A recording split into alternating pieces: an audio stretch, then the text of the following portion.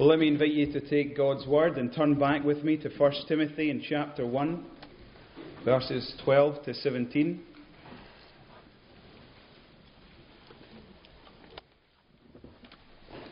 Verse 15 reads, "The saying is trustworthy and deserving full acceptance, that Christ Jesus came into the world to save sinners, of whom I am the worst." The saying is trustworthy and deserving full acceptance, that Christ Jesus came into the world to save sinners, of whom I am the worst. I wonder if we could begin this morning by me asking you to do a little thought experiment. I want you to, in your own imagination and in your mind's eye, to think of the worst person you know. Think of that person that causes you to shrink back from sharing the gospel with them because there's something that you detect about their life that seems to make you feel that there's literally nothing in this world that can change them. Think of that person that some people might describe as unreachable or unredeemable. Might be a drug dealer, prostitute, gangster, maybe even a colleague, maybe even a family member. Now, that person fixed in your mind's eye, let me ask you this question. Do you have, deep down in your soul, confidence in Jesus and His gospel that He could save them? Do you have a deep-seated and unshakable confidence in Jesus Christ and the good news of the cross that He can save and transform even the person who can be described as unredeemable and as unreachable? I ask that question because in this passage before us today, we are given reason as to why we should have confidence in Jesus Christ and the gospel. Here we read about a man called Paul, who described himself as the worst sinner who ever lived. And yet he was to be a man saved by Christ and His gospel. And by God's enabling this morning, what I'd like us to think about, the time that we have together, is why we should have confidence in Jesus Christ and His gospel. I don't know what person you had in your mind's eye, but if I'm honest, it doesn't really matter. But what does really matter is this: your vision of Jesus Christ and His gospel. What really matters this morning is your vision of Jesus Christ and His gospel. It matters more than anything else in this world. 4 years ago, I lived in Edinburgh with Murdon, with Alison, and I learned some of the greatest lessons in my life there in their home with them, spending time in prayer and fellowship, learning great lessons about life in terms of raising children. I was there when David was born. I was there when Finlay was born too. At college, I learned many great lessons in theology and studying the Bible. But one of the greatest lessons I learned in my time in Edinburgh was out in the streets of Edinburgh doing evangelism. I have a friend called Ewan. He works for a church in the north of the city, Holyrood Abbey Church. Let me tell you a bit about Ewan. He's a man of God with a daring faith and scared of no man. Ewan had a very successful career as a doctor and then gave it up to become an evangelist in a church. Every time I spend time with Ewan, I honestly feel like I'm in the presence of Jesus. And the great lesson that I learned there in the streets of Edinburgh doing evangelism with Ewan was one day when we were out on a Monday afternoon giving gospel invitations and gospel tracts to various shopkeepers and various shop owners. And as we went in shop, out of one shop into the next, one office into the next, sharing the gospel and inviting them along to church, I'll never forget when on our travels, when we came along London Road, and the next shop that was there for us to go into was a tattoo and piercing parlour. And for some strange reason in my head, I thought at that moment, well, we'll not be doing this one. I'll just go on to the next one, because they don't need the gospel. And then I heard Ewan's voice say, Andy. And I turned round, and there he was, standing at the door of this tattoo piercing parlour, and he says, "You'll do this one." In that moment, I had subconsciously said that these people were beyond the gospel. I had deemed them unworthy of the grace of God. I share that story deeply embarrassed and deeply ashamed that I could ever think like that. But I thought like that because my vision and my confidence in Jesus Christ was so small. And so the reason for preaching in this passage and in this text this morning is that we may be stirred up to have a great vision of Jesus Christ and his gospel. Paul is writing to Timothy, his young protege. And he's writing this letter to give him counsel and instruction regarding the gospel ministry. And we read there in verses 1 to 11 about how Paul said to Timothy, his true child in the faith, "Timothy, I want you to silence men who are about false teaching, false doctrine, who are dabbling with myths and genealogies, who even have a wrong understanding of the law. I want you to silence them, and I want you to bring their thinking into true accordance with the glorious gospel." Just look back in your Bibles, verse 3. "As I urged you when I was going to Macedonia, remain at Ephesus so that you may charge certain persons not to teach any different doctrine." Then glance your eye down to verse 11. "So that all doctrine may be in accordance with the gospel of the glory," or the glorious gospel of the blessed God with which I have been entrusted to. Underlying everything that Paul says in this first chapter is the fact that he wants his young protege to keep the gospel and Jesus Christ central to everything he has in ministry. And if we're going to be the church of Jesus Christ, then we need to have the gospel central to everything that we're about, and Christ central to everything that we are. Now, what's so amazing about this passage is that Paul, who wants to inspire Timothy with a greater and a more glorious vision of the gospel, he chooses to do it so by sharing his own personal testimony. It's one of the most beautiful sections in all of Scripture, where Paul, his young protege, shares his testimony in order to give him greater confidence in the gospel. This was because Paul was a man who was permanently enraptured by Christ and his good news. A man perpetually stunned in the sheer wonder of the grace of God lavished upon him. That's why in verse 12 he bursts into thanksgiving and praise, and he says, "I thank him who has given me strength, Christ Jesus our Lord, because he's judged me faithful, appointing me to his service." Paul was a man amazed that Christ would ever forgive him and ever entrust him with the gospel, and he wanted the same to be true in Timothy. And so what I'd like us to do this morning is to look at verses 13 to 17 under three very simple headings. A great testimony, number 1. A great transformation, number 2. And a great celebration, number 3. Great testimony, great transformation, and great celebration. So what was Paul's great testimony? Look at verse 13. "Though formerly I was a blasphemer, persecutor, an insolent opponent." Literally, violent man. In these 3 to 4 words, Paul describes himself as nothing less than a terrorist. The sort of man who would kill anyone who disagreed with anything he believed in.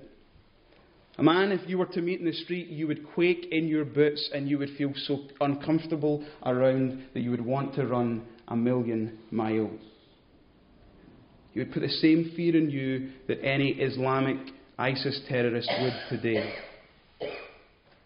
Now, I want all of us to have a very clear picture of Paul's past. So let me invite you to take your Bibles and turn back to Acts chapter 8. Acts chapter 8. If you're using the same Bible that's on the pew, it's on page 1104. I want us to have a very clear picture of what Paul was like before he came to Christ. You know that Paul's name before he was called Paul was Saul. And the very first time we meet Paul, we meet him at a mob-style murder of a Christian called Stephen. Acts chapter 8, verse 1. Stephen has just been stoned.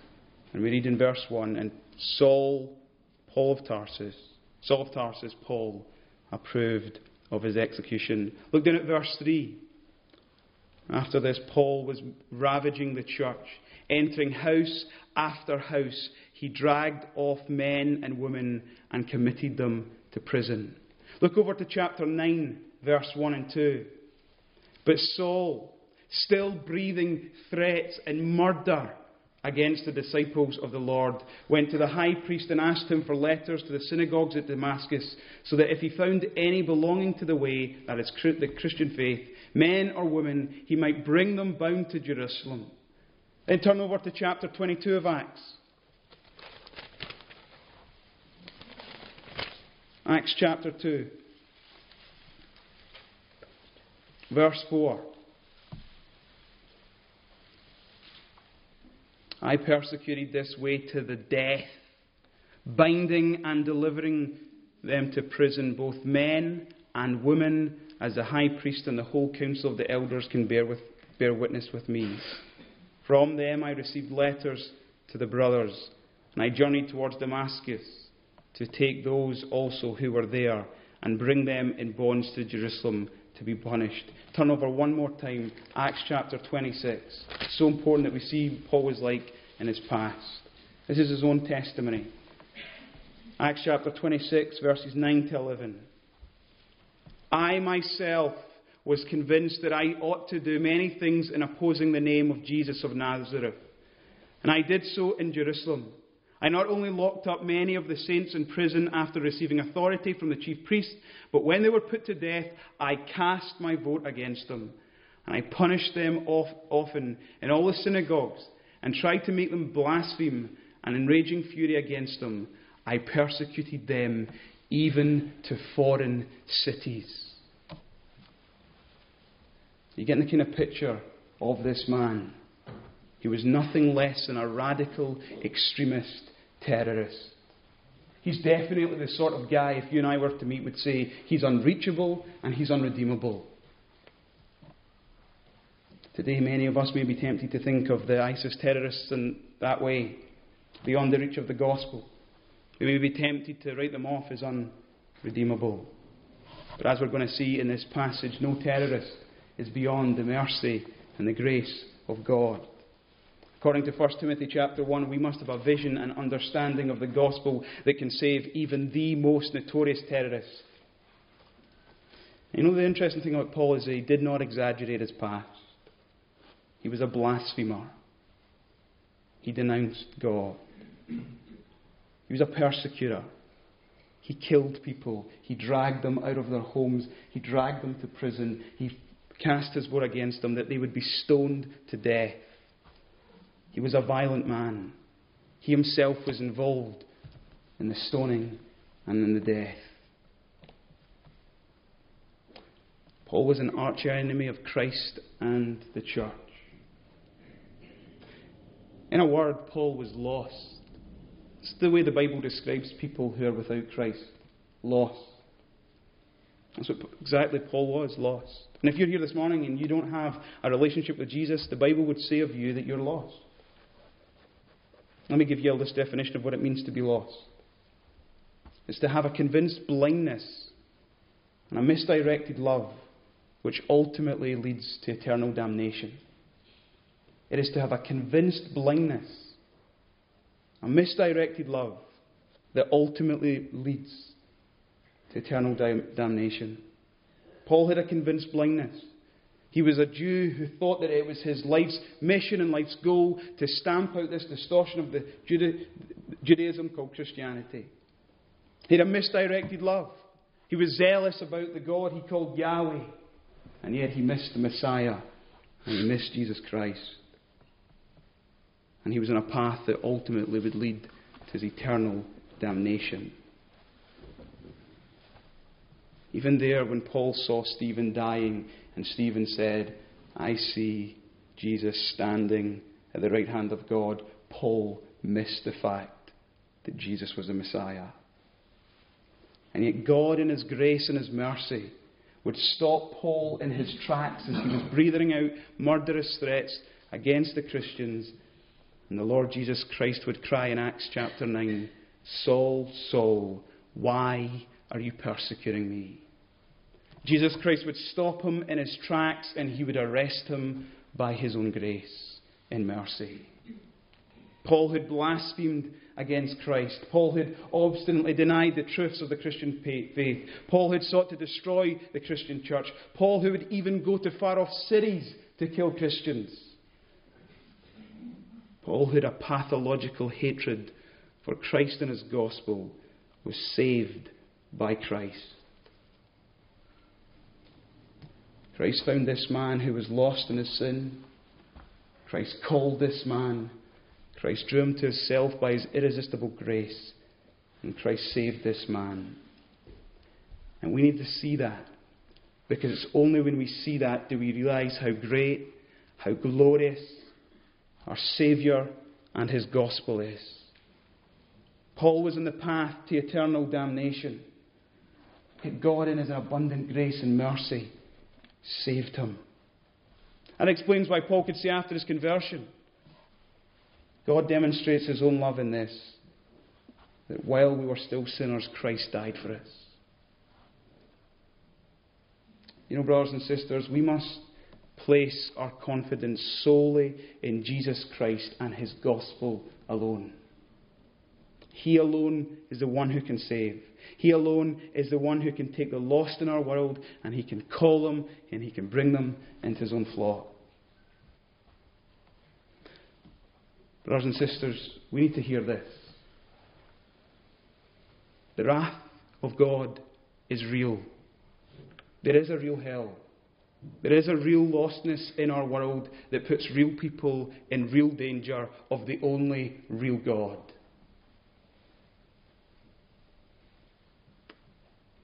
And this means you and I better get real about this. Our confidence must be placed solely upon Jesus Christ and his gospel, who can save those who are lost, even the worst terrorists. So that's Paul's great testimony. Persecutor, blasphemer, violent man, called by Christ, saved by Christ. Leads us secondly to Paul's great transformation.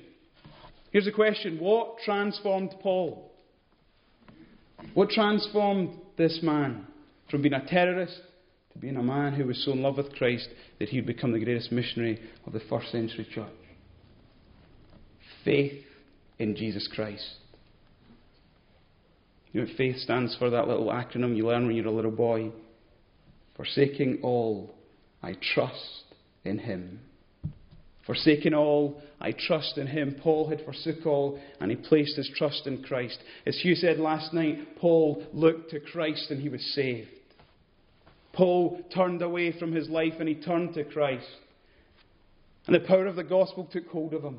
The Spirit of God came upon him, regenerated him. He was born again of the Holy Spirit, given a new heart, new affections, new desires. What transformed Paul? Jesus Christ and his mercy and his grace. That's why we should place our confidence in the gospel, because it alone can transform. You see there in verses 13 and 14, Paul says that, but I received mercy because I had acted ignorantly in unbelief. And the grace of our Lord overflowed for me with faith and love that are in Christ Jesus. And that clause, because I acted in ignorance and unbelief, is not an attempt to minimize Paul's guiltiness, because neither ignorance or unbelief can be an excuse for Paul's sin against the Lord or his church. Now, as we read in verse 14, he was forgiven only because of the grace of the Lord Jesus Christ. It was Christ and his gospel that were responsible for saving him and transforming him. You know, when Paul was lost, he had nothing. You know, one of the great lies of Satan is he convinces the lost people of the world that they have everything they need. He convinces you that your family's enough, your friends enough, your home's enough, all your material belongings are enough. And you think you have everything when you're lost. But you actually have nothing. But when Paul came to Christ and the gospel transformed him, he finally did have everything. because in Christ we have everything. We see that in verse 14. The gospel provided for Paul a waterfall of God's grace and love. He says there, and the grace of our Lord overflowed for me. The picture is one of great abundance, a waterfall of God's grace for me with faith and love that are in Christ Jesus. You know, I love this verse because Paul actually invents a word here. Such is the greatness of God's grace in this verse. He takes two verbs and he joins them together and he literally says, God's grace superabounded to me. That is to say that he experienced something that you could not experience anywhere else in life apart from in God, in Christ, in the gospel. And notice what lies at the heart of the gospel. Grace. God's undeserved favour towards us. God's unmerited, God's unearned favour. Grace means we are saved not based on anything that we could ever do, but by God alone, by His mercy and grace, which is found nowhere else apart from Jesus Christ. And do you know what the effect of God's abundant grace was in the apostle's life? It led him to become a man of faith and love. And you see the contrast. He said he was a man who acted in unbelief. But now in his union with Christ, he's a man of faith. He once had a hatred towards the Christians in Christ. And he now says that in his union with Christ, he's a man of love. You see, in Christ, we have everything. In Christ, we have everything that we're lacking. Faith and love. John Calvin wrote in this verse that God so completely changed him that he had become a totally different and new man. That's what Paul wrote himself. If anyone is in Christ, he is a new creation. And all the time Paul is wanting Timothy and he's wanting us to see that our confidence should lie solely in Christ and in His gospel alone. Paul wants Timothy to have a great and grand vision of Jesus Christ and His gospel. And so let me ask you this. Do you have it? Do you have a great vision of Christ and His gospel?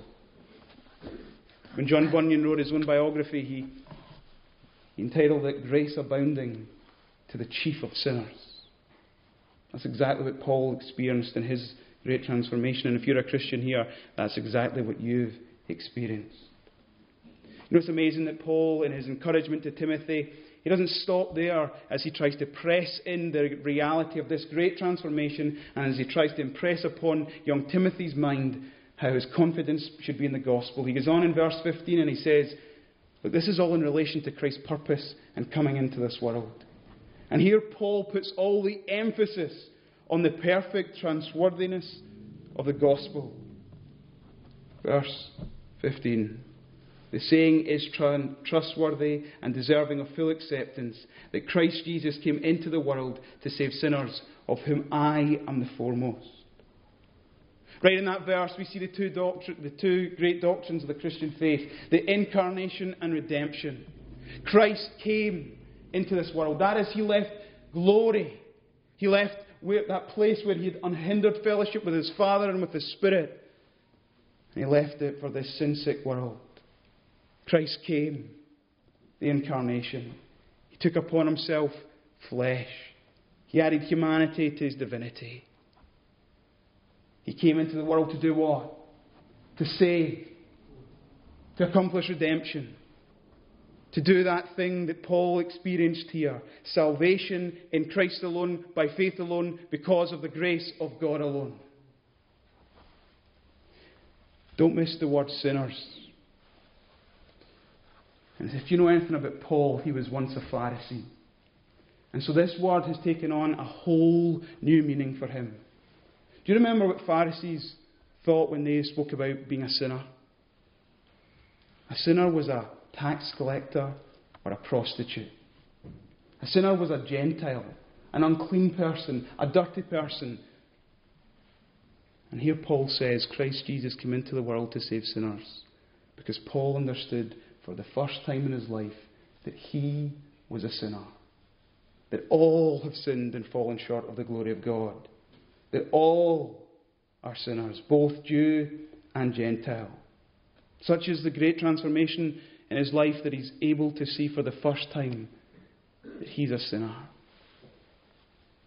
I think there's a lesson there for us that every one of us should always see every person in this world as sinners, all the same.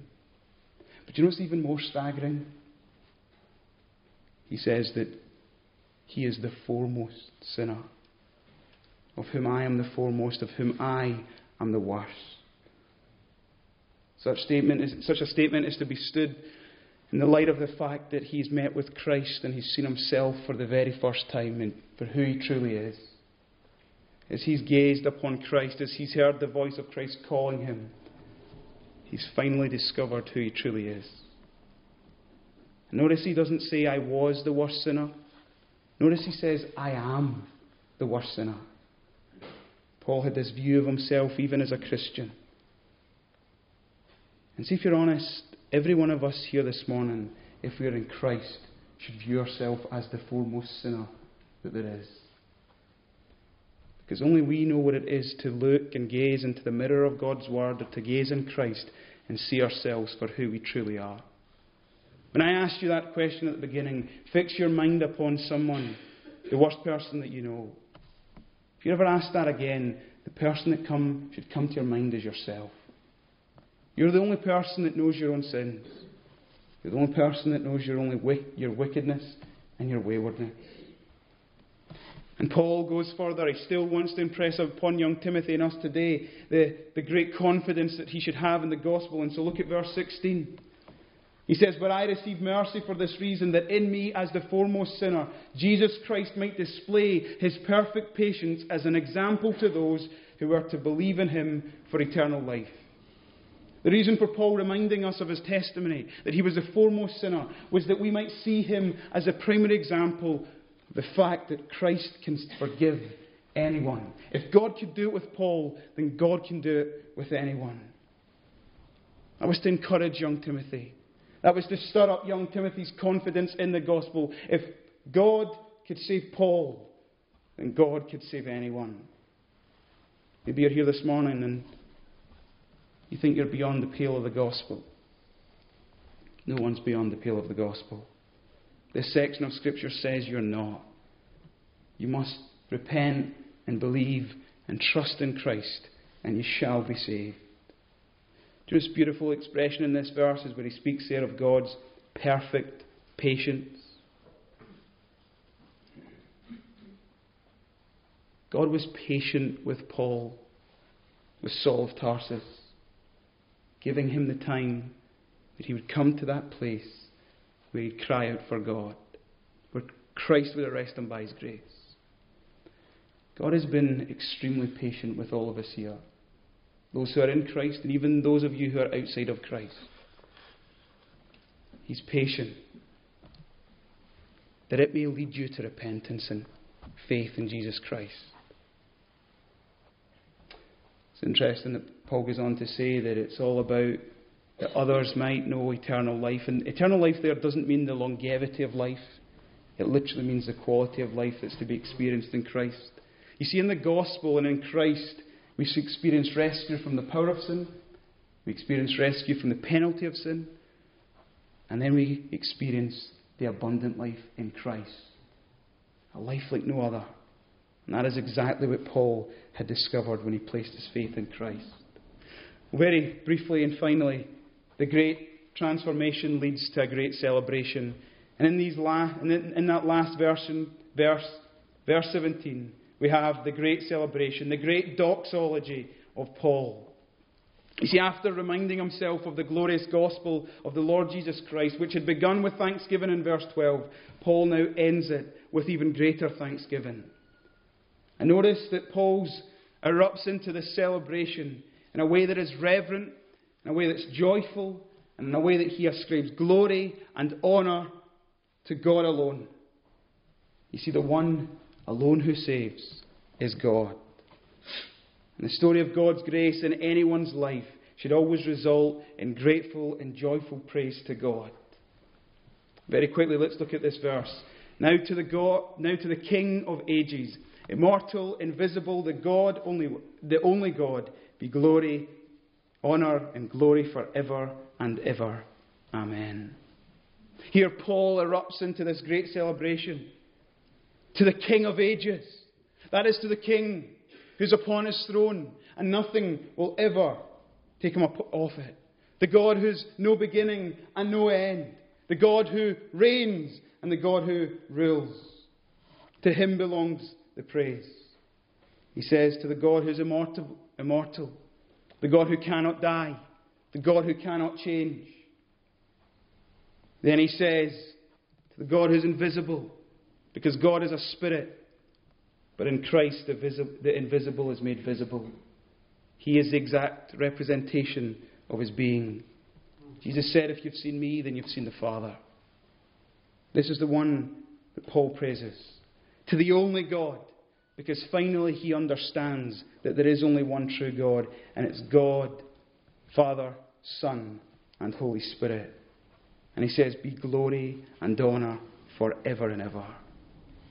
Not that he could add any glory to the God who is infinitely glory, but that he could ascribe blessing and praise to him for what he'd done in his life.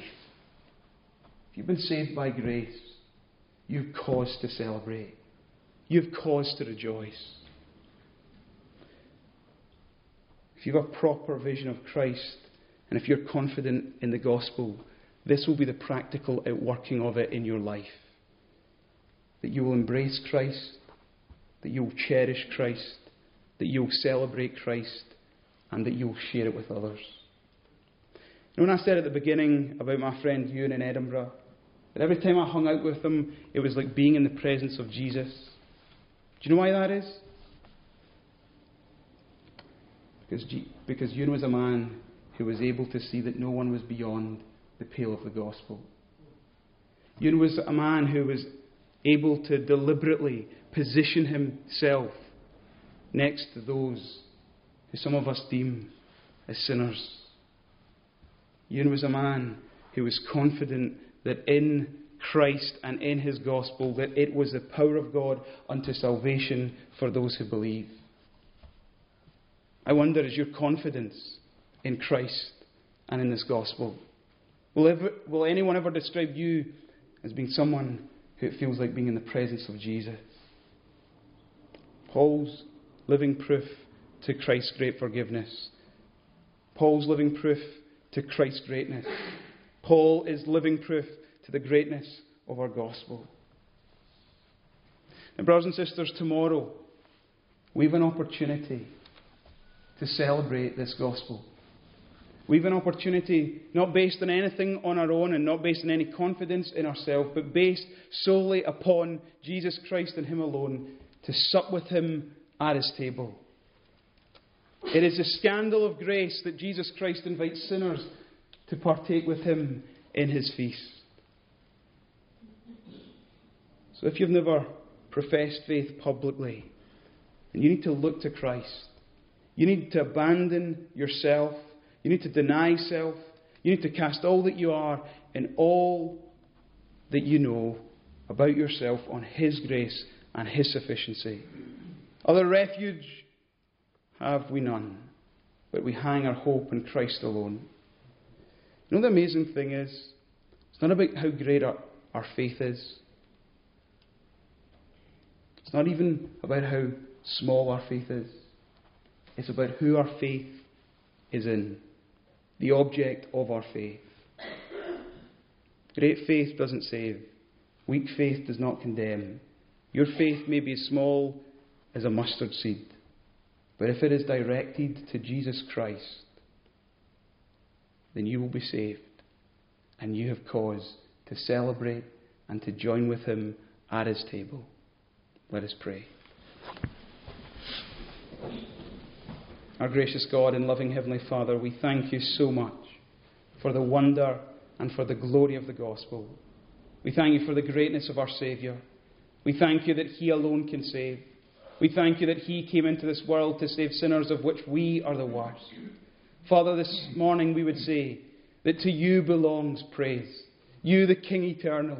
You, the immortal one, you, the invisible one, made visible in Christ, you, the only God, belongs glory, honour, and praise now and forevermore. And so we would bow our heads and we would worship you. We'd ask that this morning that you would increase our confidence in the gospel. That, Father, if the grace of God has grown stale in our lives, that you would awaken us and you would refresh us. To see that no one is beyond the pale of the gospel. That no one is unreachable or unredeemable. But you're the God of perfect patience, seeking to lead all those who would believe to repentance in yourself. Father, we pray that you would draw anyone here this morning by your irresistible grace, that they would hear your voice calling to them to come and put their faith in you, to forsake all and trust in you, that they may have you as Lord and Saviour. Father, for those of us who know you and love you, may this weekend be a time of refreshing, and may this weekend be a time where our confidence is increased in Christ and his gospel, that we may go from this place and into this world to tell all that there is a Saviour who saves sinners, even the worst, and that there is a place for them at the marriage supper of the Lamb. So, Father, bless us now for Christ's sake. Amen. We're going to conclude our worship and we're going to sing in Psalm 145. I'll thee extol, my God, O King. I'll bless thy name always. Thee will I bless each day, and will thy name forever praise. It's on page 442, Psalm 145, the first version. Great is the Lord, and much to be praised. His greatness search exceeds. Race unto race shall praise thy works, and show thy mighty deeds. Let's sing verses 1 to 6 to God's praise. I'll thee extol, my God, O King. I'll bless thy name always. Thee will I bless each day, and will thy name forever praise. Great is the Lord, much to be praised. His greatness search exceeds. Raise unto raise shall praise thy works, and show thy mighty deeds. I hope thy glorious majesty in honor will record. I'll speak of thy mighty works, which wondrous are, O Lord. Men of thine acts, the mind shall show. Thine acts that dreadful are, and thy light glory to advance. Thy greatness will declare.